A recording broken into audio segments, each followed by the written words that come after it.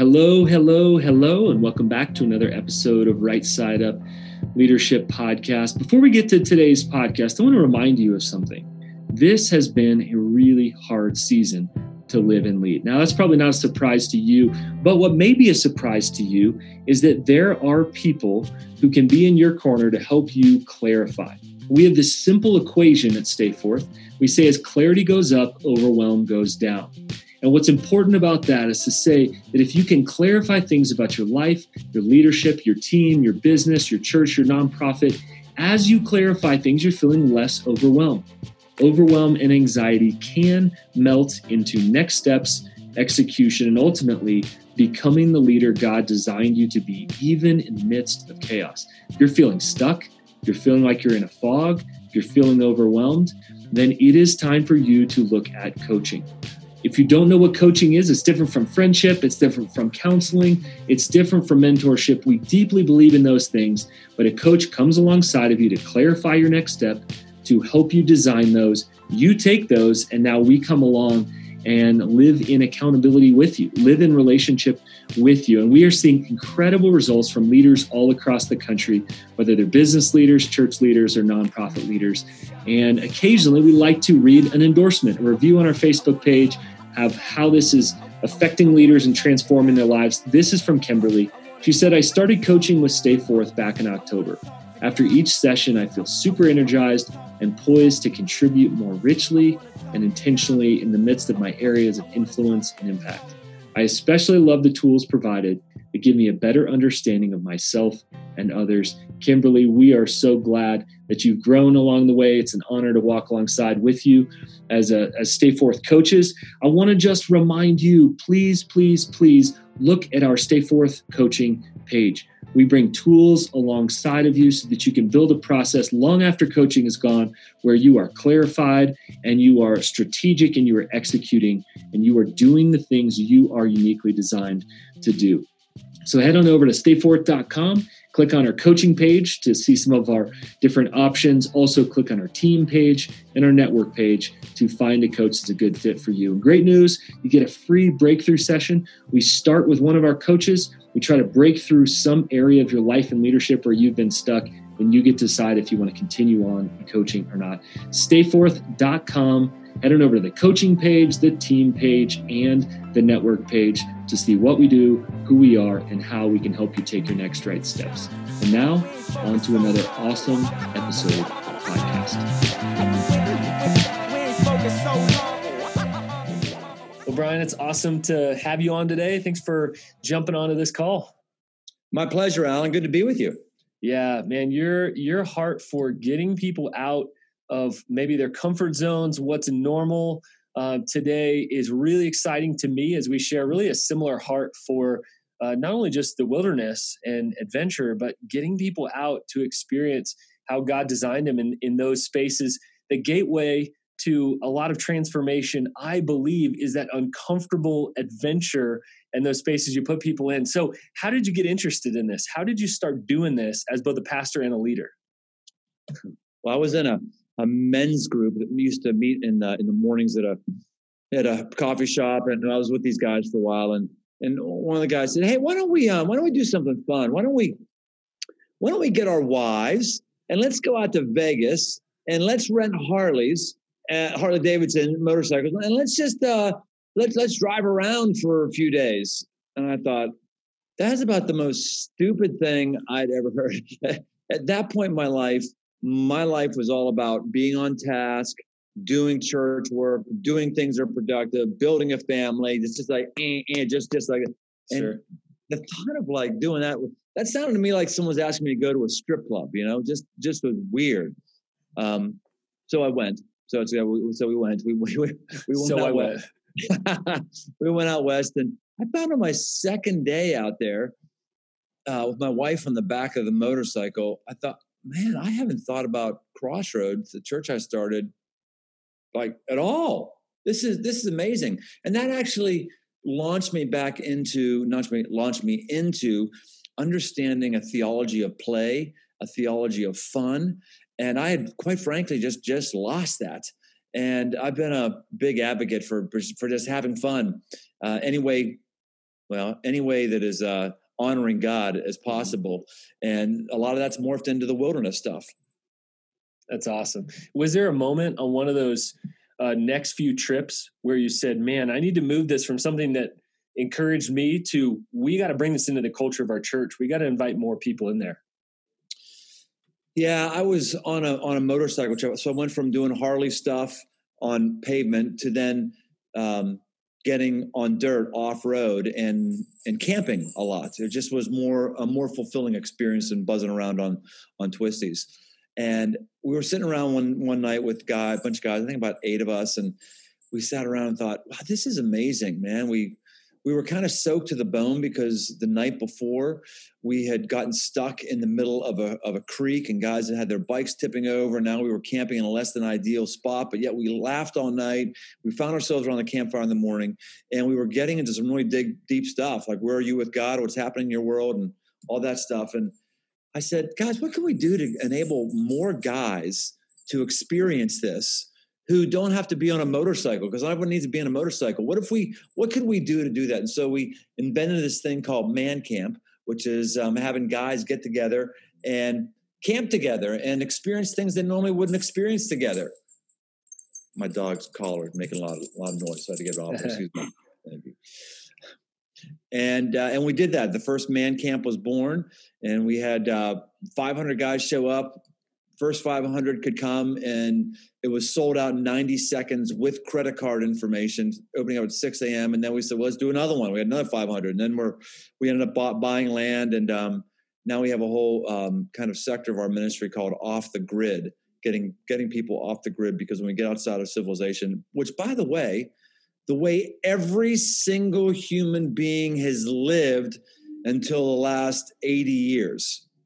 I mean, we say, well, I don't like to camp. Well, then you don't like being a human. Every single human being in every single corner of the globe and every single time period has learned how to sleep outside and learned how to take a poop in the woods and learned how to experience nature. And I think it's not coincidental that in our culture that is skyrocketing with mental illness, in our culture that is skyrocketing with men being more likely to commit suicide than women. Men are 3 times more likely for alcohol-related incidents. We're just a hurting culture. I think it's maybe connected to the fact that we're not understanding our roots, our primal nature, being outside, disconnecting, having fun and laughing outside of watching Netflix. So good. Theology of fun, man. We got to camp out there. Why is fun so crucial to connecting with one another and with God? Well, first of all, let's go back to our word, recreation. What does it mean? Recreation. Adam and Eve get created on the 6th day, or the 6th period of time, depending on what your theology is. And the very first day of their existence is not work in the garden. The very first day of their existence is resting, is recreating, which shows us that we're not human doings, we're human beings. And so I feel like there's this thing in, modern church culture that's like made us feel guilty if we laugh, made us feel guilty if we're taking time off, makes me say, oh, how's things going? Oh, I'm busy. Oh, busy. Like, when someone asks you how you're doing, you're supposed to say, well, I'm busy, or I'm stressed, or man, I'm slammed. Someone says, how you doing? We go, man, I'm feeling good and light and free. People go, you must not be serving God wholeheartedly. Something must be wrong with you. Or are we just a weirdo? Crazy idea that the children of God would not be lighthearted, and the children of God would not laugh, and the children of God would not be able to detach from their labors. It's this craziness, and yet many of us are wearing it as a badge of honor, and therefore we're wearing all kinds of mental afflictions that we shouldn't have. So true, especially for leaders. So you're talking to leaders here, people of influence. Many have young kids and the challenges there, all of that. So what are a few of those things that you think, especially for leaders, are really standing in the way of us getting out for that recreation, getting out for that fun? What are a few of those things holding us back from ultimately doing what we really need to be doing? Well, it sounds really simple, and we all preach about it, but I don't know that we do about it. There's nothing I hate worse than the saying doing gap. When I say something, but I don't do something. So all of us will teach or say Sabbath, but do we actually take a weekly Sabbath? Are we actually having a week where we are unproductive? That's the point of a Sabbath, to be unproductive. No emails, no strategic thinking, no foreplanning on my message. A time when we recreate and we are unproductive. The ancient Jews understood this. They also had times of festivals, right? Mandatory festivals and holidays that you couldn't do your normal thing on. So all of us on our schedule, we've got to have blocks that we're not being productive. That's one. Two, what are you going to do in those blocks? This is where most of us really short circuit. Most of us don't know how to have fun. Most of us who say, what's your hobby? We don't know what our hobby is. Most of us can't identify a place where we're wasting money, because that's what a hobby does. It wastes money. I have not met a hobby that doesn't cost money. Some are more expensive than others, but it's going to cost you money. And we're not very good at that. But you've got to find something that you actually want to do. Not like I should do this. I want to do this. And this draws me out of my mundane life. I want to go in my truck and drive with my wife and camp.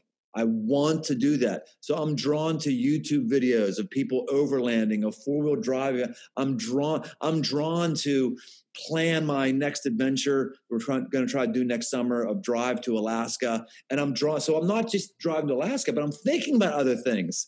I'm fantasizing about other unproductive things. And I just meet too many people in ministry that don't have anything to think about other than ministry and their morality. If you're about your ministry and your morality, you will not last long. Or if you do last a while, you will be a boring, sad sack that nobody wants to be around. We need to exemplify the lives that other people want to see and be a part of. And that means people want to be around people who are smiling. People want to be around people who are lighthearted, not, showing their 11s. Your 11s are, right, Alan? No, what's that? Your 11s like this. Like some of us think like, that's my 11s. These are little, 11s. Like, if I'm not like this, my ministry's hard. It's hard. It's really work. Like, whoo. People aren't inspired by that. They don't want to have that kind of life. Jesus says, take my yoke upon you. My burden's easy. My load's light, right? I don't think he's just talking about the law. I think he's talking about his whole way of life. And we've got to start modeling better behavior for folks. And you've been at Crossroads a long time, planted the church. Was there a particular season that was hardest for you to be able to rediscover fun, play, whimsy, hobbies than others?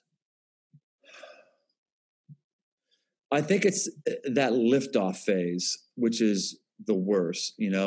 All the fuel that goes on board a space shuttle or on board a spaceship that NASA launches off, the vast, vast majority of that fuel is expended in the first initial liftoff phase. And, when you're starting a church, I think it's always going to be that initial liftoff phase. It's going to be the most tiring and the most draining for you. And it's the time where you think like, I can't afford to take a vacation. I think that was the most difficult time for me. But then what happens is you get older and you go on, I actually don't tell anybody this. Shh, seriously, don't tell anybody this. The larger your church gets, the more discretionary time you have. Shh, don't tell anybody. Don't tell anybody. Seriously, the larger your church gets, the less you're needed. I know that's shocking to some. It really is, but seriously, because you got more staff members, you got more volunteers, there's a culture that's set. And so while you have the ability to break away, what happens in those later years is you become accustomed to being in liftoff mode, hyper productivity mode, hyper expend myself mode. Like if I'm not tired and worn out and, at the foot of the cross, like I've heard people say, well, I don't want to, I'd rather burn out than rust out. Well, either way, you're out, right? Either way, you're done. So when you get later in ministry, it's about overcoming the bad habits of your youth, and I think I've been doing a much better job at that in the last few years. Oh, that's so good, man. I absolutely love what you're doing. What are you seeing from leaders during COVID as related to this conversation of play, rest, Sabbath, margin, vacation even? What are you observing in the craziness of 2020? I'm observing every leader being frustrated with this problem. That's what I'm observing. I'm not seeing people who have this solved. People like myself who had as a little mode of recreation, getting to the gym and working out. I'm not going to the gym and working out. I'm looking, now we all know what hell is like now, right? Zoom calls. It's not flames. It's Zoom calls all day. Zombies, Zoom fatigue. It's right. Everywhere. So, I'm not recreating in that way like I used to. And I'm seeing most people, they just haven't figured out a new rhythm yet. They haven't figured out a new way to detach. I think most people are really struggling. They're not just struggling because of the COVID environment. They're struggling to figure out how they recharge because their old ways of recharging aren't working. All right, Nate. Too. Give me a couple bucket listers that you're dreaming on right now. We're so stuck in the moment. Give us a vision other than the Alaska trip that you mentioned. What are a couple bucket list adventures that you'd like to knock off the list at some point? Oh gosh, people be surprised to know I don't have a bucket list of things to do. I don't. I've done a lot of really good things. I tend to have just one or two things that are in the short-term future that I'm going to make happen. So my energy and resources right now is focused on Alaska, not specifically like in Alaska. I want the whole drive to Alaska. I want to be fishing on the way. I just for my first time, I caught and ate a fish. I've been a born loser fisherman, and I just was out in Colorado last month, and I said, you know what? I'm going to figure this out. Caught some rainbow trout, some brown trout. It was wonderful, amazing. So now I'm like, okay, I'm going to go going up through Canada. I want to fish my way up there. So that's what I'm thinking about right now. I've got an adventure coming up. I say adventure. Adventure's all relative. It's just down in Kentucky. I'm in Ohio, just borders Kentucky. I'm going to leave Thursday. We're going to come back Sunday, and I'm going to go with another couple, my wife and another couple. We're going to go, and we're just going to get on some dirt roads, some forest roads, and we're going to drive and camp. And it'll be that simple. Awesome, love it. Hey, we're both big fans of Compassion and what Compassion does across the world. I know you are a fan and an advocate. Your church is an advocate. What do you love about what Compassion does? How'd you get involved? Well, I've been sponsoring Compassion Kid for decades. And what really changed me was I went on a compassion trip to Nicaragua. And I said, they invited me to go. And I said, okay, I'll go. And they wanted me to see their work. And what I was utterly shocked by, I admit as a cynical American, what I believe was I was sending in I think at that time was $33 a month or whatever it was. I was sending in my $33 a month to Tawil in Haiti. And, but it was really going to some slush fund. And this slush fund was then coming to help Tawil with whatever. I didn't take writing my first Compassion Child very seriously. I thought Compassion was a fine organization, but I had no idea. When I went and I saw the boots on the ground work that happens in Compassion, when I saw families different, when I saw books in local schools that had kids' entire school record in them, when I saw the number of college graduates that comes out of their program, when I saw what happens in a kid's life to be fed and educated through your 18th birthday for what I think is now $38 a month, the impact it has on them and their community, I was blown away, like just literally blown away to see kids weep because they're not getting a letter from their sponsor. They care about that sponsor. To see families have photos of people from America, up on their little walls because they're praying for that, because there's a huge thing. Just impressed me, and I just was convicted of my hard heart, just being cynical, like, whatever, we're sending money over there. I hope it's doing well.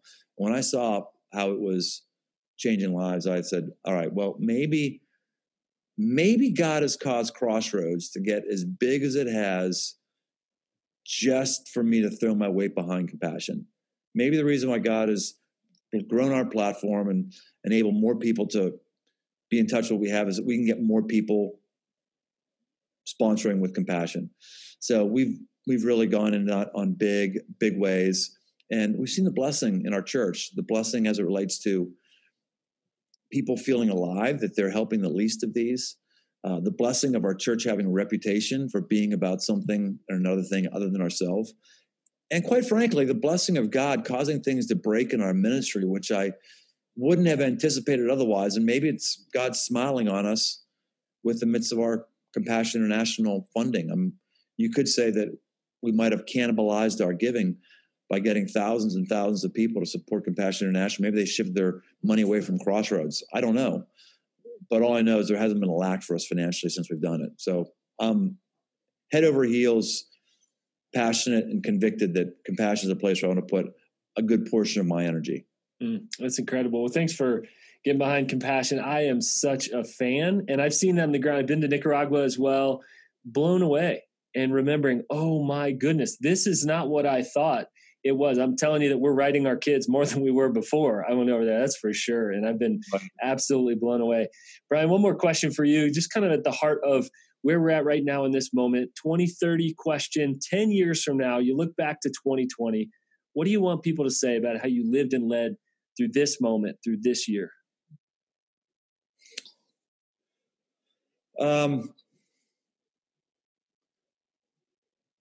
I want people to say that was a moment where we Brian shifted to a new wineskin.